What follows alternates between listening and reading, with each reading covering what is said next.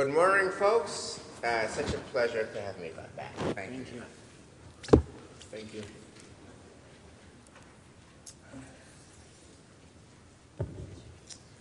Good morning. One of the interesting consequences of the Israeli complexity, which I tried to call Catch 67, was that the Israeli conversation changed. What does that mean? What happened? Well, for many, many years, if you meet an Israeli and you'd ask them, him or her, hey, why is it that Israel doesn't have a constitution? We should have a constitution.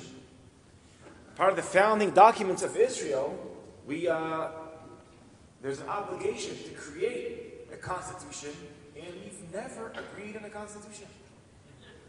So I wonder why. So you ask Israeli, why aren't we dealing with that issue? And the classic answer would always be, we should deal with that issue, and we will deal with that issue. But you know when will be the right time to deal with that issue? After we end the conflict with the Palestinians. We'll just wait a bit, resolve the whole issue, the Israeli-Arab conflict, and then we'll deal with the problem of constitution. Hey, why is it in Israel there are such growing gaps between the rich and the poor? You're right. We should deal with that issue. We should really deal with that issue. Let's just, when the conflict ends, we'll deal with that issue too. Hey, why is it that Orthodox rabbis own Judaism in Israel? That's a terrible problem. You're right. We should definitely deal with that issue. You know when we'll deal with that issue? After we end the conflict, we'll deal with that issue too. So, as a result, this is another quote that Moshe Hadbatai, I heard him say this way. As a result, the conflict was holding all issues, all problems as hostages. It used to be that the conflict had a monopoly over Israeli political passion. If you would do any round over issues of peace and war, would have tens of thousands, sometimes hundreds of thousands of people coming to that round. Israelis are passionate about the conflict. When it comes to settlements, yes or no? Evacuation, yes or no? Peace or war? These are questions that Israelis were very passionate about, and they speak about, yell about, rally about. These were burning issues in Israel. But what happens if you organize a rally about social justice? Or the distorted relationship between synagogue and state in Israel? These are issues Israelis have opinions about, but not a lot of passion about. This was a situation for many years. There used to be a joke in Israel that you organize a rally about issues concerning the conflict, to stop Oslo or to continue Oslo, to evacuate settlements or to withdraw from Gaza. All these rallies drew tens of thousands of people, sometimes hundreds of thousands of people. But if you would organize a rally, a protest, on issues concerning social justice, you'd get 5 people. In a good age, 6 people. By the way, always the same people. There was a joke in Israel that if you organize a rally concerning the conflict, so in the end of the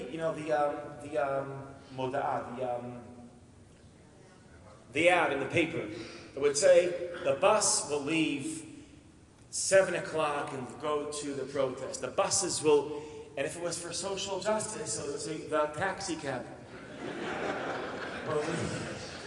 The motorbike is leaving. So people cared, but they didn't care enough. The conflict owned Israeli political passion. Then something happens in the summer of 2011. The summer of 2011 is a moment in the history of Israeli political awareness. Something happened there.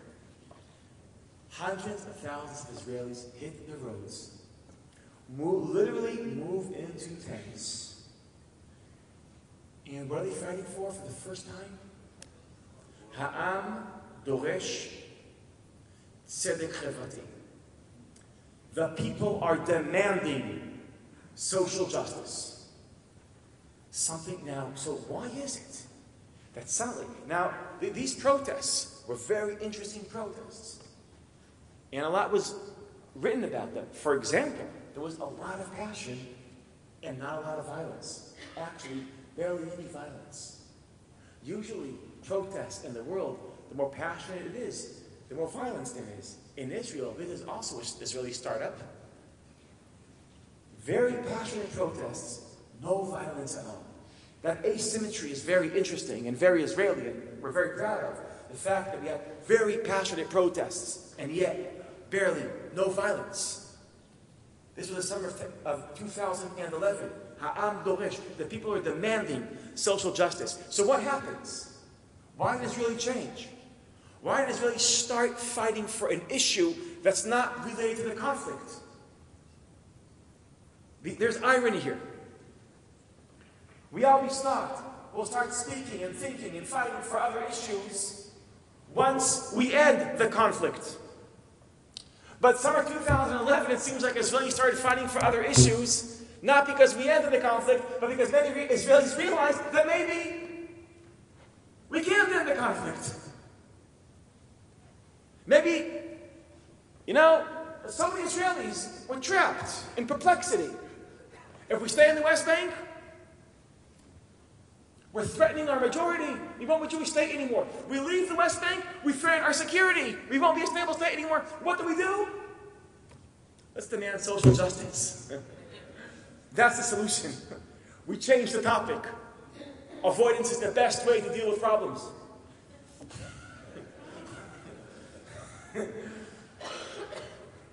So what I'm saying is that one of the important consequences of Catch 67, of the new Israeli perplexity, is that the conflict stopped owning the Israeli conversation.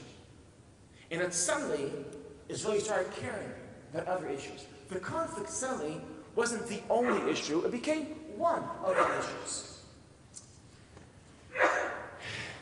Now, what was the protest in 2011 about? It was about a strong sense, and that in Israel there is unexplainable gaps between the rich and the poor. And it's not only gaps in money, it's especially gaps in power. And there is a very dominant theory in Israel. There's about 19 families that have effective control over 60% of the Israeli economy. So you have, now these families are called in the social protests, what are they called? These people are called the tycoons. Ha-tykunim. And it's a small group that has effectively control over 60% of the Israeli economy because they own companies that own companies that own companies. Effectively, you can't really get a job without being somehow related to one of these tycoons. The air we breathe is controlled by these tycoons. The housing rate is controlled by these tycoons. The level of living is controlled by these tycoons. And the people hit the road saying this is wrong, saying we want our country back. We want our economy back.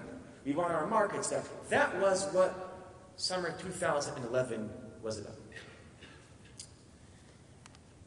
But there are other tycoons, other forms of tycoons, other forms of minorities that have a disproportionate control over other parts of Israel. Ultra-Orthodoxy in Israel, Charedim in Israel, they're about 9-10% of Israel. And they own probably 90% of Judaism in Israel. I would say that just like you have 19 families that have disproportionate control over the economy, you also have a certain community, which is an important community, and they're our brothers, and we should respect them and appreciate them, but they have disproportionate control over the market of ideas. They're a minority, and yet they have the majority of the power regarding to Judaism. They're a minority, and yet they get to decide who gets to be called a rabbi and who's not a rabbi.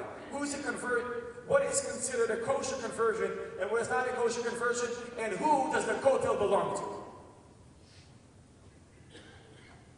I'm waiting for the summer where Israelis will go back to tents, back to the roads, back to protests, and say, we want our Judaism back.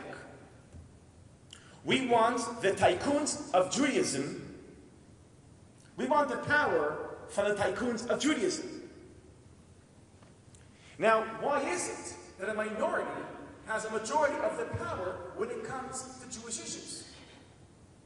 Now, this is parallel to the question, how does a minority of families have control over economic issues? These are two big questions. In summer in 2011, Israelis asked the first question. We started to care about the price of living in Israel. When are Israelis going to ask the second question? And here, I think it's important to realize that the fact that there's a minority that has a majority of the power of this issue, we should blame that minority. They're doing what they think should be done, and they have mostly good intentions.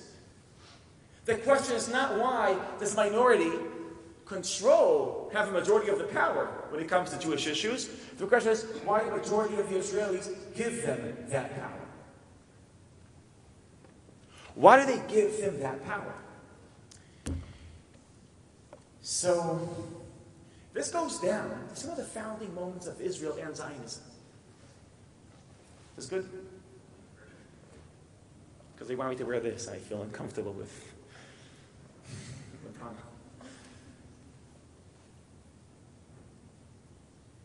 Now this has everything to do with the way the founding fathers of Israel understood Zionism. How they understood. They figured that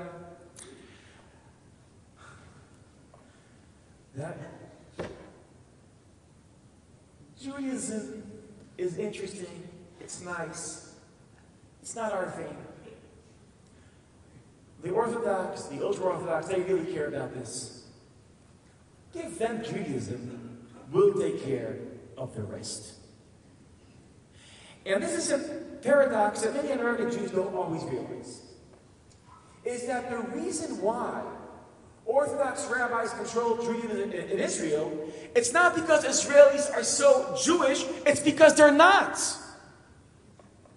It's not because they're so religious. It's because they're not.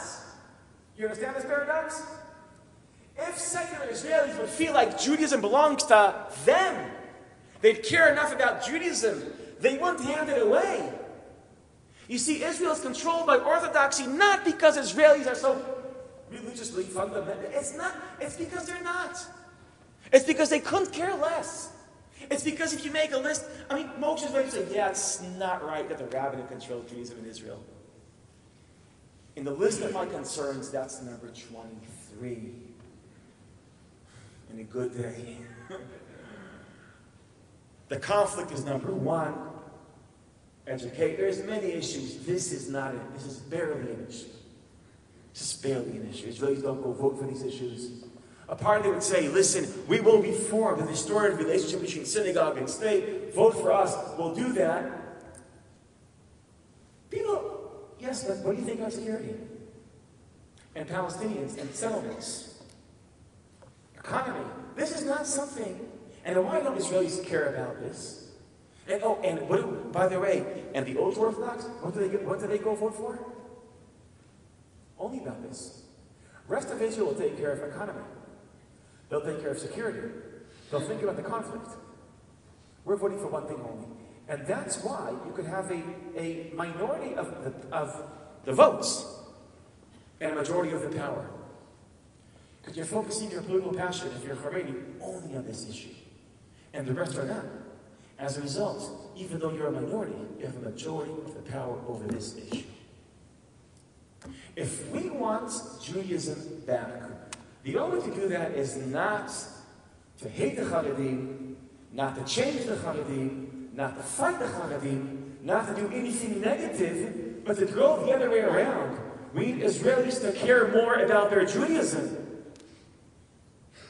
That's the old, and which takes me, now we have to go deeper into this question.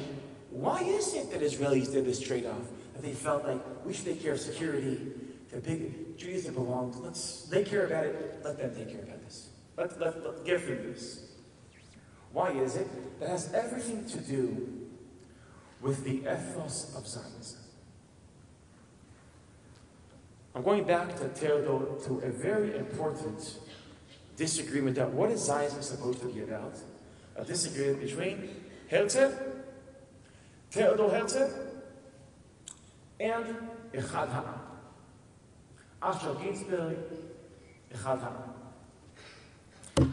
According to Herzl, what is Israel supposed to achieve? Yesterday in the Talmud class we discussed this a bit. It's supposed to lead to the end of anti-Semitism. But the reason why we have to put an anti-Semitism is because Herzl understood that anti-Semitism is extremely dangerous. And he had a very interesting observation. In the end of the 19th century, beginning of the 20th century, most people in Europe saw the world the following way. In Western Europe, Jews achieved liberation and emancipation. In Eastern Europe, they're second-class citizens. In Western Europe, they could learn wherever they want to learn, and they could have whatever job they want to have. And there are no restrictions, and they could live wherever they want to live, and there are no real official, legal restrictions on Jews. In Eastern Europe, they can't live where they want to live. They're supposed to live in a certain zone. And they can't learn where they want to learn. And there's jobs that they can't have. They're second-class citizens. And the great hope was Western European Jews achieved redemption, liberation, equality. All in one word, emancipation. And will the liberation of Western Europe move to Eastern Europe? People in the East were just waiting for the redemption of the West to move to the East. An interesting way to think about Jewish history is that in 1881, 1882, when Jews realized this is not going to happen, that because of pogroms and other things, this is not going to happen. Redemption is not moving from West to East. So many Eastern European Jews, I'm sure many of the parents or great-grandparents of many people that are sitting here made a different decision. Instead of waiting for redemption to come from the West, let's pack our bags and move to the West. And that's how you guys got here.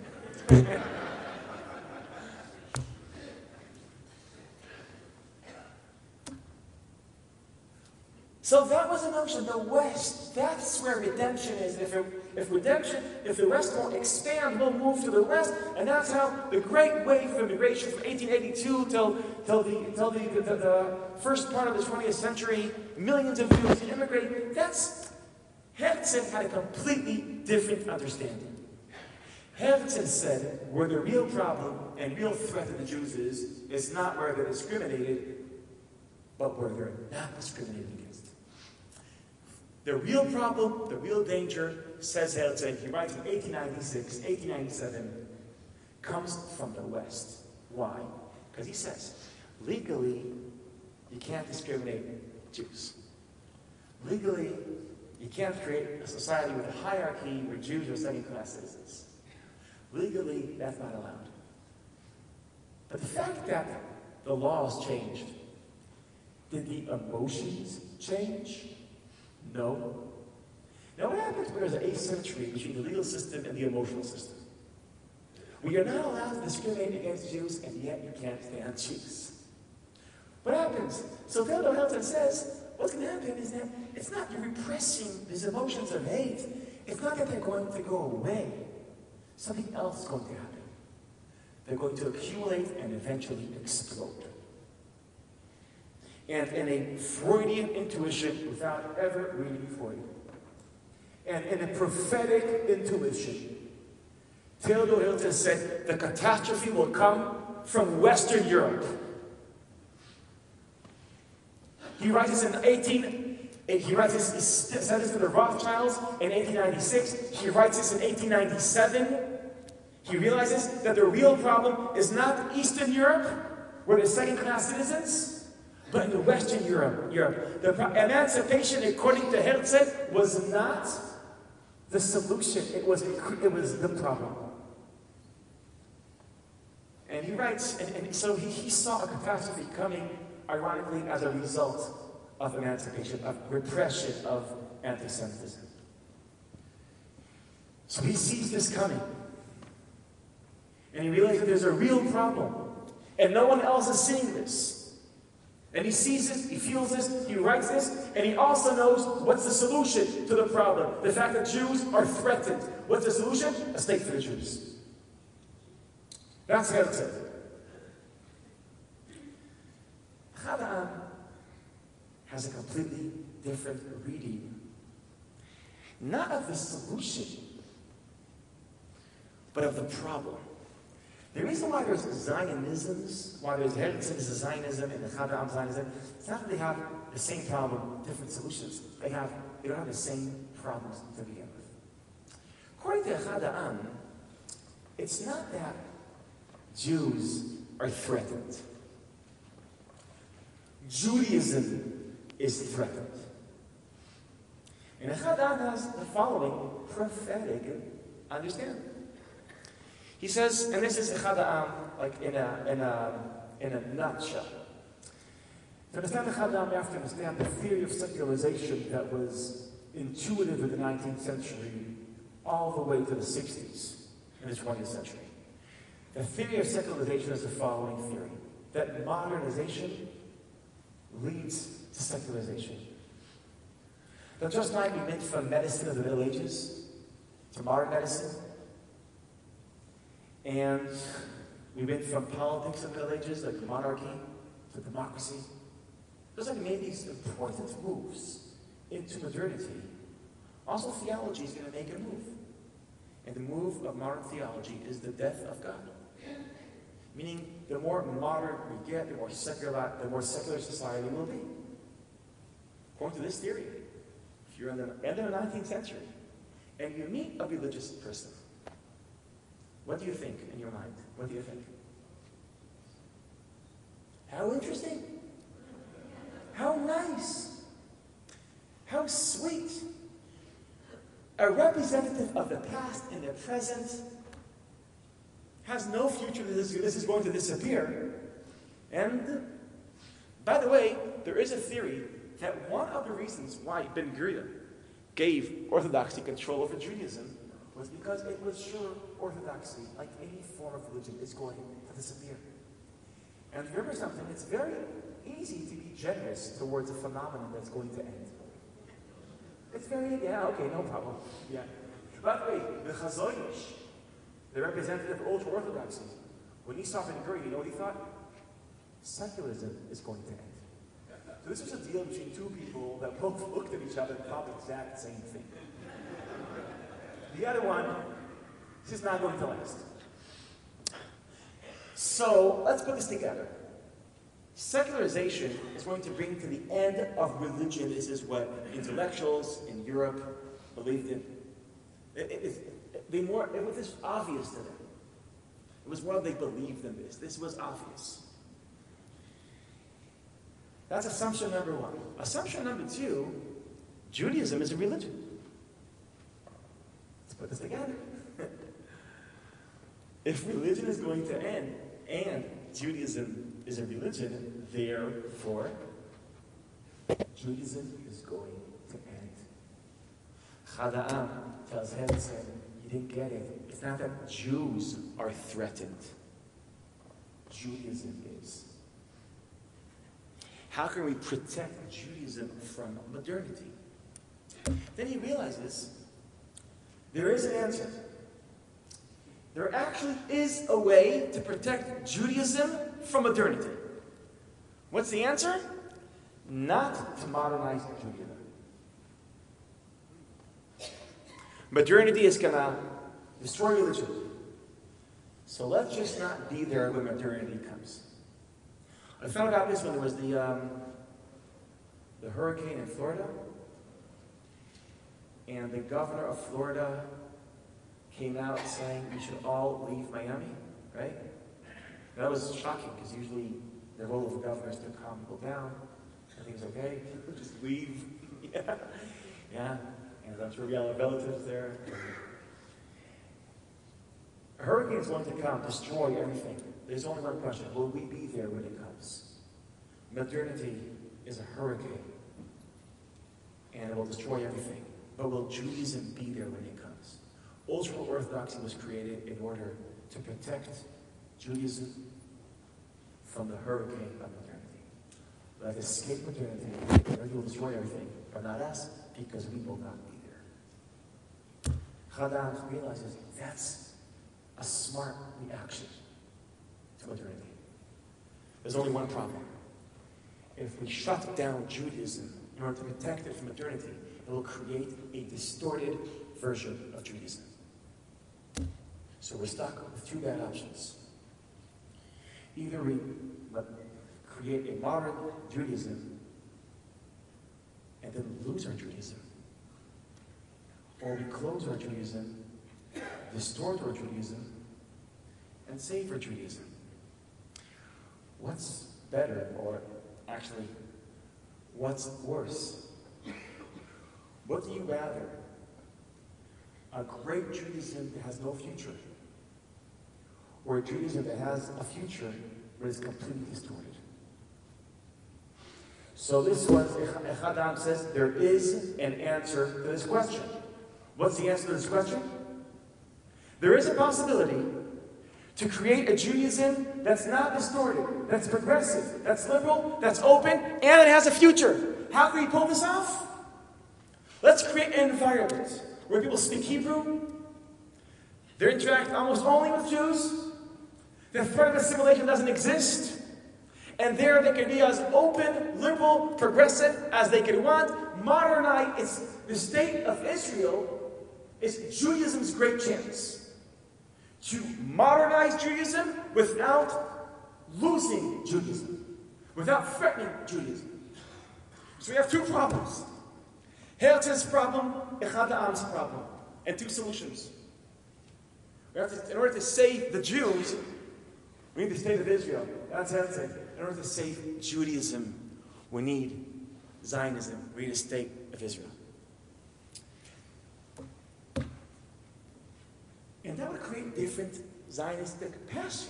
What is Zionism about? Protecting Jews or elevating Judaism? What is Zionism about? Now, onto these two paradigms, which paradigm became the dominant paradigm for Zionism?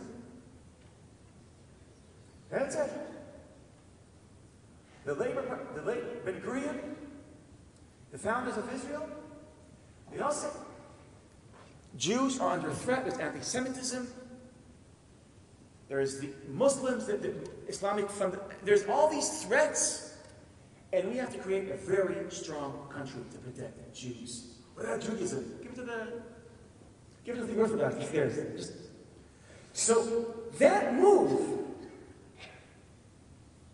giving Judaism to ultra-Orthodoxy, is a result of Herzl's paradigm of Zionism prevailing. Is this move clear? So the fact that Herzl's understanding of Zionism, the fact that it's intuitive to Israelis, and by the way, not only to Israelis, I think it's among Jews around the world, that the purpose of Israel is to be a safe refuge, is to protect Jews from anti-Semitism, from threats. That paradigm of Zionism is what enabled the founding fathers of Israel to give the tycoons of Judaism control over Judaism.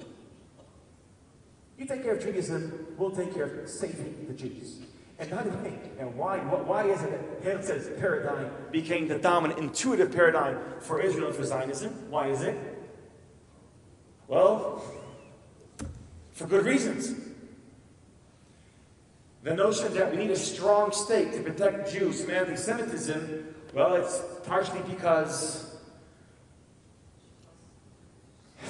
there is, well, let's put it this way. The Holocaust destroyed Echad Ha'am Zionism. When you realize how dangerous it is to be a Jew in this world, You don't have the privilege to say, let's elevate Judaism.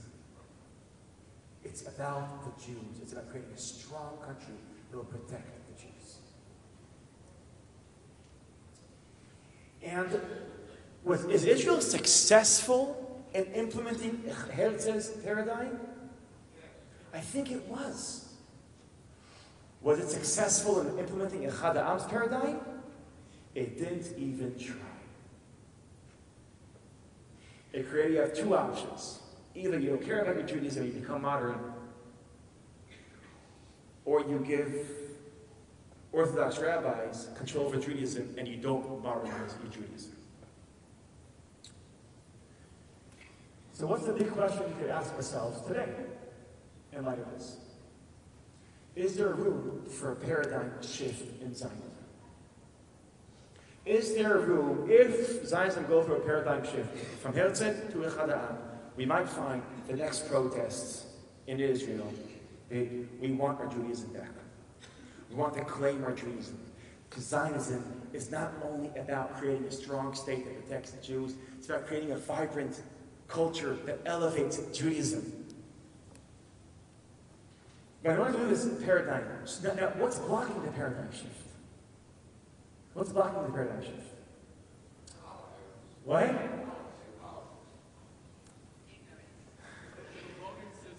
A lot of things are blocking. But in fact, we're still threatened. It's actually, it's still, the Middle East is not exactly a soft, you know what? No more threats. Let's think about culture now. Judaism. And the more we emphasize the threats, I think the most important representative of Herzlian paradigm today in Israel is the Prime Minister. Is Netanyahu. When you say Iran, Iran, Iran, what are you actually saying? You're saying we're still under threat. We have to have a strong country, strong military to meet that threat. And I think he's right.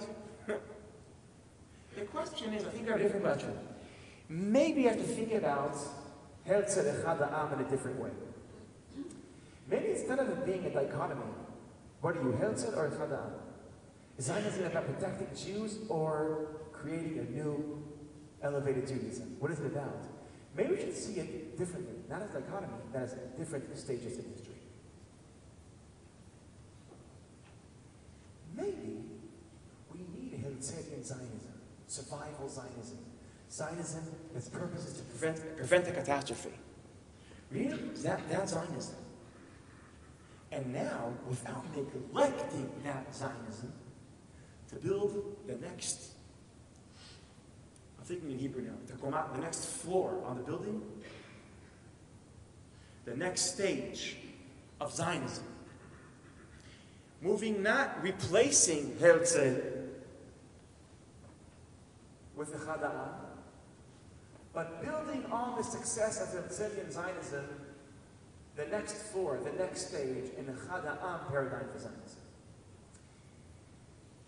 This is a good time for these thoughts. This is a good time for this reflection. Because Israel is entering its 70th year. And when we are entering this Yom HaTzmaut, 70 years for Israel, celebrating the success of Israel, of building a strong country with a great economy that supports a very strong military, that creates a very safe refuge for Jews, that can protect Jews around the world and Israel from threats. I think the conclusion is we shouldn't stop doing that, but that shouldn't define us. That should be something that we do. It shouldn't be who we are anymore.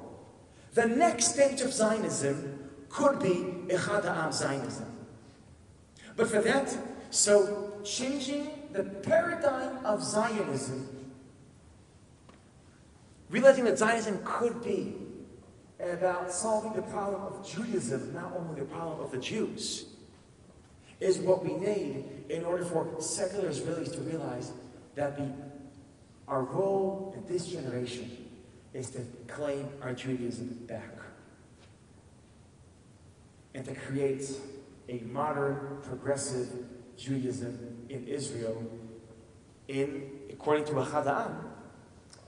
The only place where the best form of Judaism also could have continuity, also could have a great future.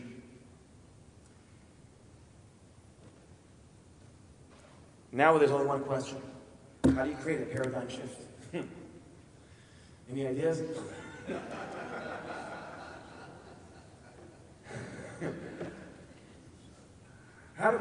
What's important, by the way, paradigm, it's not neglecting the old narrative. We need to be strong. We need to protect ourselves. We still will have to send our children to the army when they're 18 for 3 years. And if they're officers, for 4 years. And then to do miluim, a month. This will continue. But there's a difference between a Zionism that has to do something and it becomes that. It becomes who we are. And I want to share with you that I am optimistic that in the next 3 years we will see a paradigm shift in what Zionism means to Israelis. And that secular Israelis can realize that what Zionism is about, it's not only about Jews, protecting them, it's about Judaism. And the reason why I'm optimistic about this is just because this is my life's work. So I should be. And what I'm exposed to in Israel, and some of you have seen this, when you came to visit Ein Prat, who here saw Ein Prat, Nikki? Okay, so that there is a new generation of Israelis. Israelis in their 20s, post-army, don't have that notion that their parents have. Judaism, who cares about it? Let someone else take care of that. Let's outsource Judaism. Give it to someone else. They're patriots of a strong country, but they feel like, as secular Israelis, they have what to say about their Judaism. They want the Judaism on their terms. The question is, could young Israelis in the 20s turn into a movement that will reshape the paradigm of Zionism? I don't know what the answer is, but this is the challenge. That was my spiel.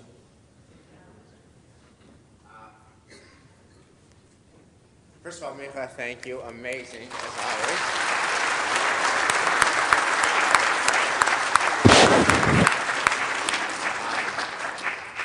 Why don't we just take a few questions, and then I'll close with one last question. So, if anyone has some questions, you look so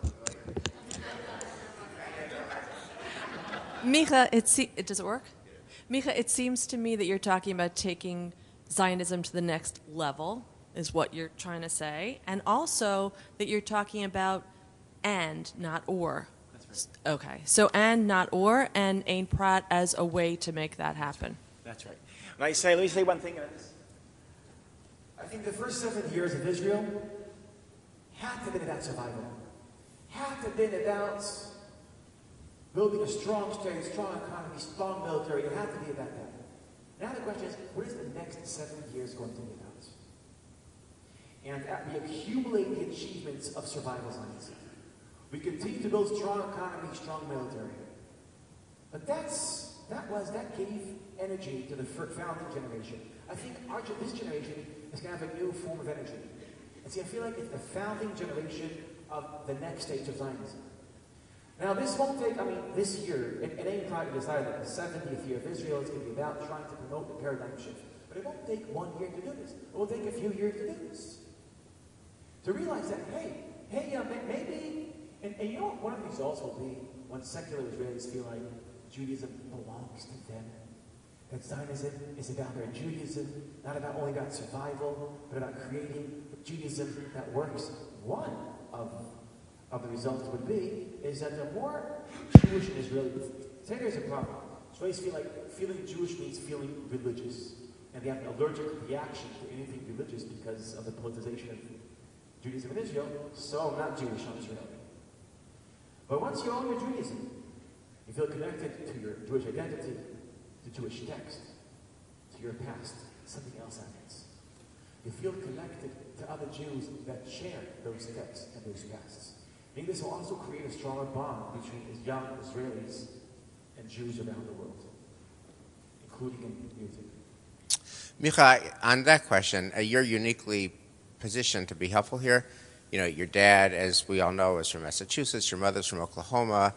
You know, you're Israeli and you're bicultural and fluent, obviously, in America as well as in English. So help us out on this one. When the Israeli government reneged on the Kotel deal, when the prime minister of the Jewish state reneged on the Kotel deal, many of us were super pissed off. Super pissed off. Many of us, a minority, but many of us, including me, did not want to do the Rosh Hashanah appeal to mark that this is not business as usual. Bashir and I always planned to make Aliyah after we retired, and I said I'm never moving to Israel if they don't fix this. I don't need to go to a Jewish state to be a second-class citizen. And not everybody felt that way, but many people felt that way. Talk to us about the issue of anger at being second-class citizens. How can we think about that in a more productive and constructive way? First of all, I completely understand your frustration.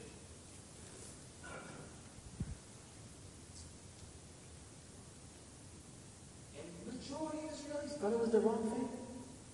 That's the thing. In numbers, I would say I didn't read polls. I'm sure 78% of Israelis think Netanyahu did the wrong thing. But you think that any of them will not vote for Netanyahu because of that? No. Because that thing he did wrong is not an important issue to us. So the majority of people agree with you, but the majority of passion is not with you. The Orthodoxy in Israel is a minority of the people, but it owns a majority of the passion on this issue. And the asymmetry of passion will always win. So the question is not how do we, it's not about attacking the Chavidim. It's about creating new passion for their Judaism among Chilonim, among secular Israelis. Let's make that their most important issue. Now, here's how I understand social change among young people in Israel. I don't know if this is true. I really don't know if this is true about young people in America. Anger never works. It doesn't work. Anger doesn't. Usually, activists are angry.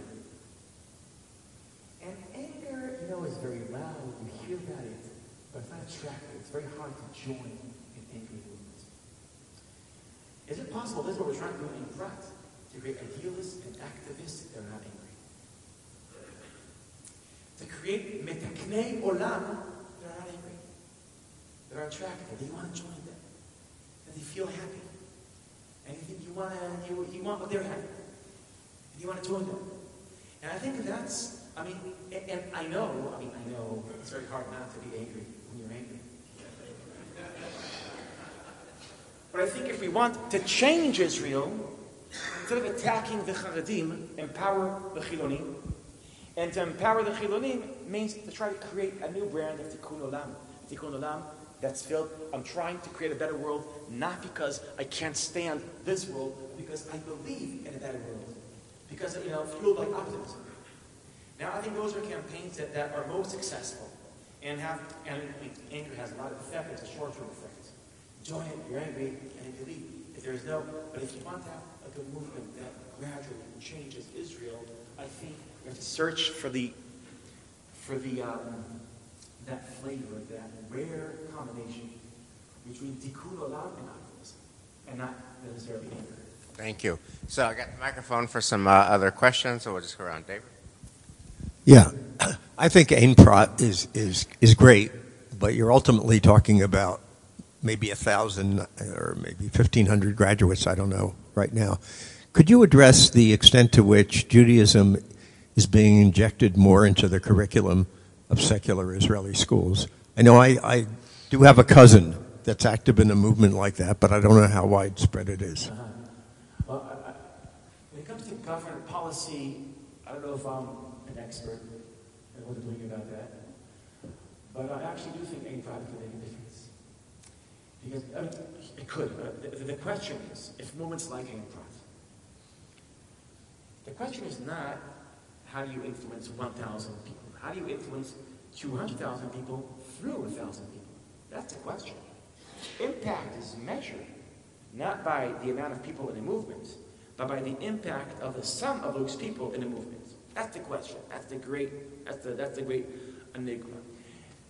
In Israel, something very interesting is happening. There is programs like Be'eri that Hartman is involved in. Like there's this new program, I forgot its name, that Naftali, the Ministry of Education, is trying to promote. And it's creating a reaction among secular Israelis that, oh, you're imposing Judaism down our throats. And again, they make the following assumption. If we have an allergic reaction to religion, and Judaism is a religion, we don't want Judaism. So there's an effect here that since Orthodoxy owns Judaism in Israel, any attempt to educate secular people about Judaism is met with the allergic reaction to Orthodoxy. And so I don't know if so there's a problem here, and the only way to solve this problem is to get a complete paradigm shift. To realize that we have to reverse that ancient deal that we said, rabbis will deal with Judaism, we will deal with Jews. With an economy, military, we'll be Herzl, we'll be about Jews, you'll be about Judaism. To reverse that deal, to move to a Chad Ha'am Zionism, to make Israel about Judaism, a place where a new... Can you imagine how interesting it is?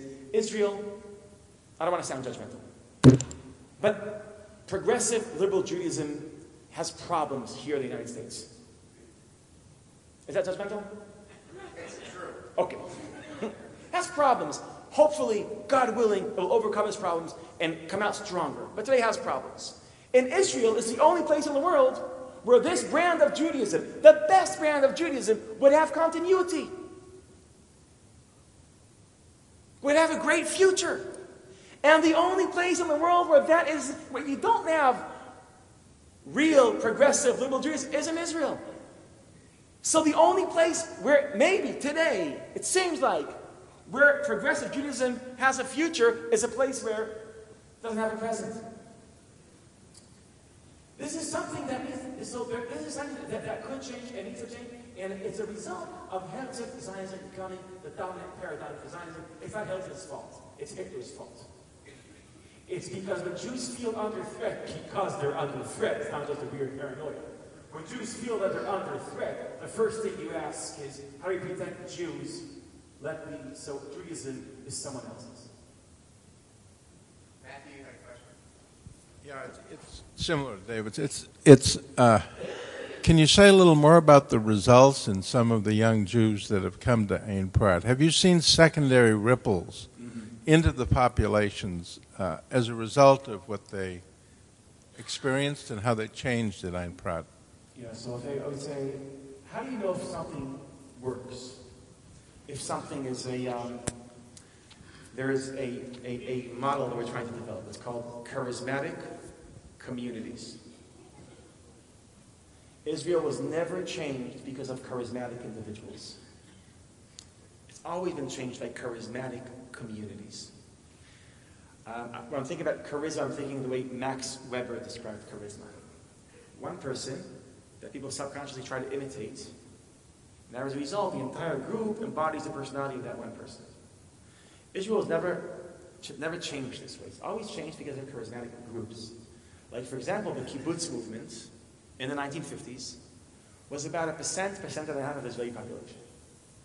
But all Israelis were looking at the kibbutz movement and inspired by the kibbutz movement and subconsciously imitating kibbutznikim. And a small group gave an entire country its character. When I was in high school, there was a kibbutznik in my class. And he was speaking with a lisp. And I did everything I can to have a lisp too. Because I thought that was so Israeli, so real. All I wanted to do was like wear sandals and be tough and be a kibbutznik and and speak like this because that's charisma. It's not a charisma of the group. Within the Haredi community, There's a very small minority that study Torah every day, all day. But all Haredim admire them, look at them, try to imitate them, and that small group gives a character to the entire group. High-tech Israel today is a small group that Israelis admire high-tech Israel. They want to dress like them, look like them. So I think that's how Israel changes, not because of charismatic individuals, but because of charismatic groups, communities. Knowing this, the year of change needs to be, let's cultivate charismatic groups. Charismatic groups, let's say, of secular Israelis, they're passionate about their Judaism, that practice Judaism without necessarily being religious. And make that attractive. Make people want, so there's two ways to either change, either individuals that do things or groups that have impact. So, change happens in mysterious ways. But in cultivating charismatic groups, I think what we're trying to do in Israel looks promising. Steve And it's Bookwinder. an interesting theory, anyway. The Echad Ha'am Herzl argument is largely an Ashkenazi argument. That's right. The majority of people are from Mizrahi backgrounds. Interestingly, as you look at the social science too, many Israelis don't define them, a minority define themselves as Chiloni, as truly secular. A much larger percentage define themselves as Masorti, and are willing to go along with, some of the aspects of the rabbinate. Can you tell us a little bit more about how this argument proceeds in the Mizrahi community and what the Masorti movement really, the Masorti designation in Israel really represents? Because it isn't secular. So this is an important question that many of the conversations and the stories, the narratives, the ideas that shaped the awareness of the founding fathers of Zionism come from Europe. But the largest wave of immigration to Israel came from, not from Morocco, Libya, Iraq, Kurdistan. That's where massive. So we have Jews coming from non-European countries that people try to understand them using European categories. And that's a source of a lot of misunderstandings in the history of Israel. And that's why this is a very, very important question. We just point out that what does it mean to be Masorti? It's a different kind of identity. This doesn't mean to be a conservative Jew. I know conservative movement calls themselves Masorti, but the majority of Israelis who call themselves Masorti doesn't mean to be card-carrying members of the conservative movement. It means that they shaped their understanding of Judaism in Arab-speaking countries, in Muslim countries. They have a different understanding of Judaism. And this is a lot has been about this, and it's very interesting. I'm going to say something very, this is in a very tight way. For Ashkenazi Jews, the guiding category when we think about Judaism in Israel, we think of Judaism is about obedience. There's these ancient laws, and we're commanded to obey them. All these laws, all the halacha, has great authority. It comes from God or from rabbis or inspired by God. And we obey them. What's the alternative to obeying something? Rebelling. I'm not under the control of tradition. I'm a liberated person. I'm sovereign. So that's the all or nothing game that Ashkenazim play in Israel. Either you're controlled by tradition or you are liberated from tradition. Masortim come in and they say, listen, this dichotomy is not our dichotomy. We have a different category, not of obedience, but of a different category. It's not about obeying tradition. It's about loyalty. It's a different category. I'm not obeying the past. I'm not submitting myself to the authority of the past. That's not what I'm doing. I'm loyal to the past. It's about loyalty. Loyalty is a more flexible category. You express loyalty sometimes through, I'm loyal. Thousands of years, Jews had Shabbat. So I'm going to express my loyalty to Shabbat through Kiddush Shabbat. Until I get in the car and go to the soccer game. I'm not obeying the law of Shabbat. I'm expressing my loyalty to Jews in last generations, they were always loyal to that Shabbat. So loyalty is an important category that breaks the Ashkenazi dichotomy. And I think when Israelis will think about Echad Ha'am Zionism, they might find a lot of inspiration in Masorti Judaism. Brent, you had a question? Maybe you could help me understand how you might see not only movement on the secular side of Israelis, but from the Orthodox. And I think back to 1973, when I was there and I heard from secular Jews who had fought that the Orthodox in many cases, and I don't mean knitted kippahs, I mean real Orthodox battalions, were highly functional. And in essence were in those days an integral part of the Israeli army, and it was supported.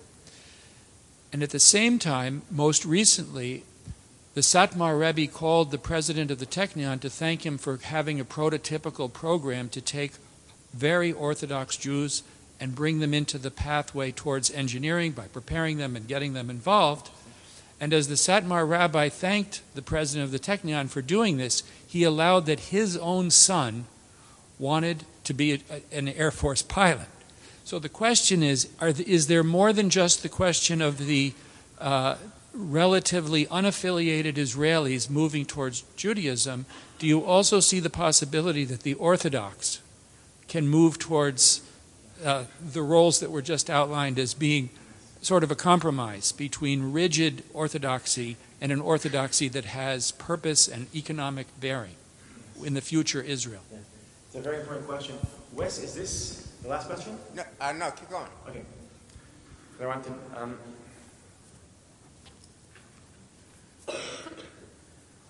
within ultra-Orthodox Israel, something very interesting is happening. Are you aware of the protests of Haredim, of ultra-Orthodoxy in Jerusalem the past few weeks? You aware of that? Very violent protests in Jerusalem. And the Haredi world in Israel is going through the most interesting process. You have close to 900,000 Haredim in Israel. And secular Israelis, when you look at Haredim, they see just one big homogeneous group. That's, by the way Haredim look at secular. They're all the same. They all live in Tel Aviv for some reason. They're in the beach all day. And you look at but when you go dive deeper into the Haredi community, you realize this is a very heterogeneous community. Divided into 3 tribes, different tribes. Lithuanian tribe, which is about roughly a third. Hasidic tribe, and Mizrahi Sfaradi tribe. And they have different educational systems, and they will not marry each other. Those are separate tribes. They're real Jews. They don't marry, they hate each other. So we see them as one group. It's us against them. No, if you go in there, their main issue is great separation. These are like real. There's a lot of conflict there. Different educational systems, different kashrut systems. You know what it means? That I follow one kashrut, I'm a Haredi, and the other kashrut. It means I can't enter your house. Different kashrut systems, different shidduch systems, different educational systems, different political parties representing them. There's 3 political parties representing Haredim. Shas, the Sfaradim, and then within Degel HaTorah, there's actually 2 parties. One, Aguda representing Hasidim, and the second, Degel, the Lithuanian Haredim. So we're talking, first of all, it's a very diverse world. Now what's interesting is it got even more diverse, because within the Lithuanian world, you have now the majority that want to integrate more into Israel, which means join the workforce, finding ways to join the workforce. Some find ways to join the army. This group is the majority of Lithuanian Haredim. But you never heard of them. You know why? Because there is a minority of Lithuanian Haredim that are very loud. And you never hear the people that are the majority. You only hear the people that have passion. They have a voice. Now, by the way, so the majority of Lithuanian Haredim are led by a very young, promising rabbi. He's 104. Steinman, he lives in Bnei Brak. And his opposition, he's real youth. He's 95 or something. Oyalbach lives in Jerusalem. And they all have different newspapers. And again, they won't marry each other. They won't, there's no, and this is within one tribe. It's now lately, only the past few years, divided into two. And the conflict between them is about how much can you integrate into Israel. And the Jerusalemite Charedim, the people who are against integration, now they are not only against integration into Israel, they're against the Charedim that are for integration into Israel. You see, now they have a big battle. And every time you hear in the news that the Charedim in Israel are becoming more fanatic, more closed-minded, you should know something. That's not the real thing. That's the reaction to the real thing. The reaction to what's happening. You'll always assume that the reaction to what's happening is what's happening. But they're the reaction. They're fighting to keep things the way they used to be. So yes, Haredi community in Israel is changing, and we haven't seen nothing yet. We haven't seen nothing yet. I'm in touch with many young Haredim. Internet changed so much. Internet has changed the Haredi community. And they're exposed to the world, they're exposed to new ideas. They want, and there's young Haredim that want to do two things. You want to open to the world, be a part of Israel, and stay Haredim. You want to figure that out. And I think there'll be a tremendous contribution to Israel when they find a way to integrate into Israel. Amos Oz had a great observation a few years ago. He said, the last wave of immigration to Israel, the last aliyah to Israel, was from Russia. The next aliyah to Israel will be from Bnei Brak. That's the next aliyah to Israel. And we have to find a way, and I'll tell you something, I tell my students, and the way to cultivate this is not to be anti-Haredi. See, what happens, a Haredi comes to a workplace and interviews for a job. And the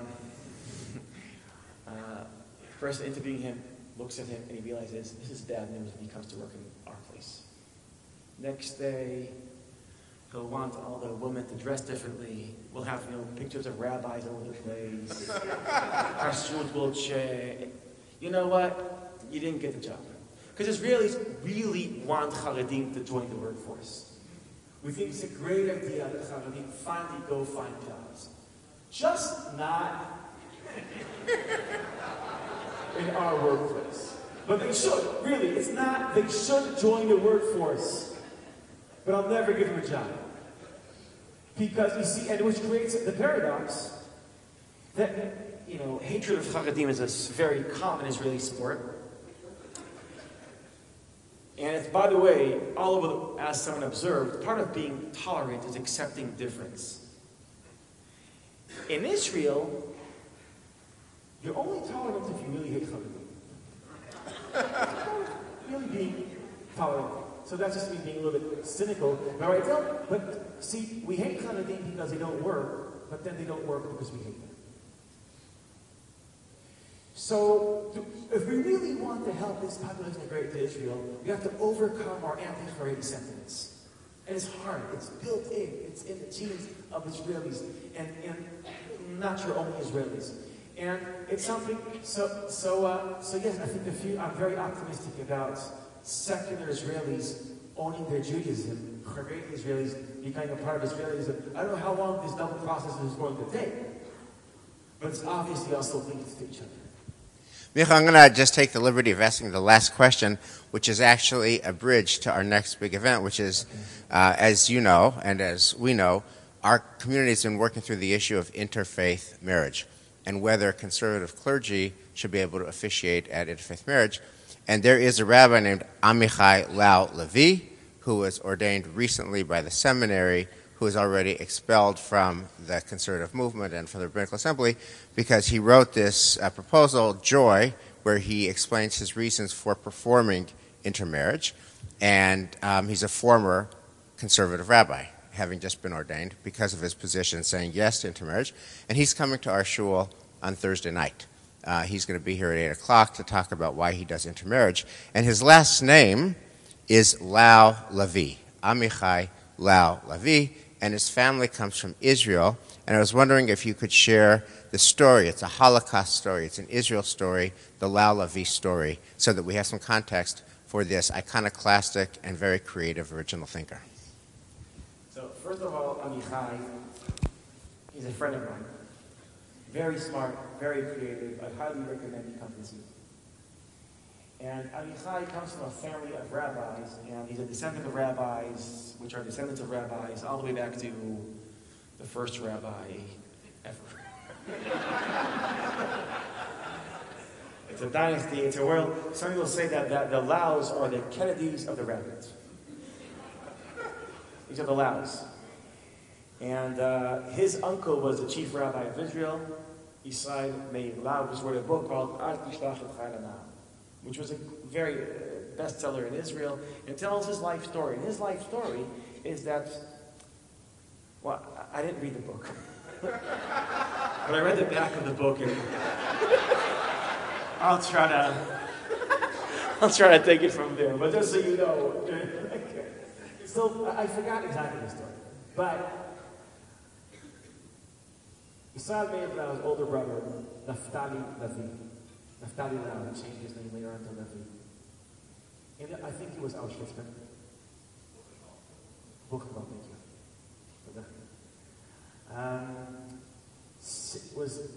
took care of his younger brother, protected his younger brother, saved his younger brother. They went to Israel.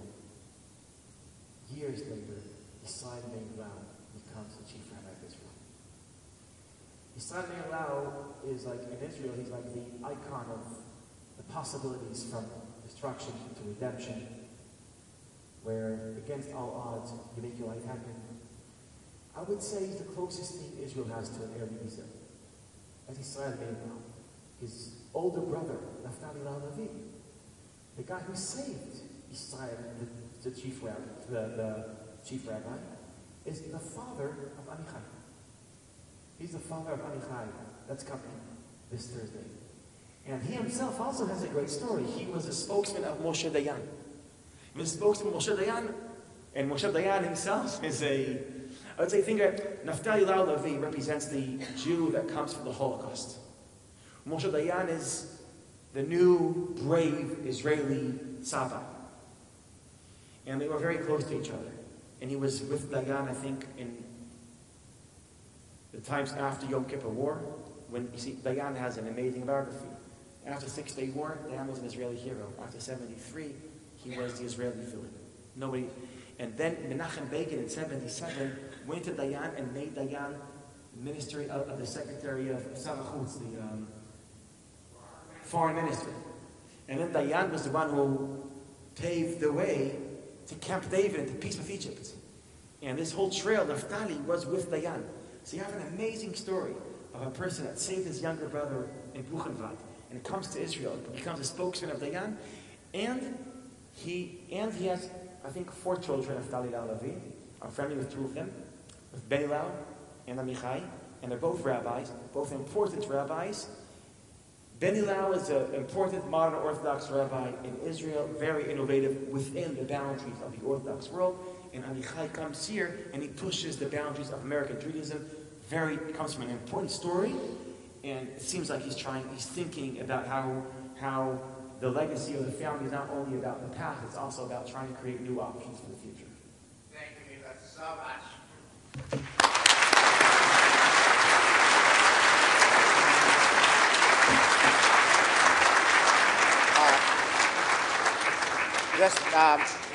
The last word I would say is that this movement that Micha has created, Ein Prat, every year when we go to Hartman, we meet these alumni. I believe there are 2,500 Ein Prat alumni, and if you ever want to be inspired and believe in the Jewish future and the Israeli future and the new future for a new Judaism in Israel, come and meet his alumni. Thank you so much.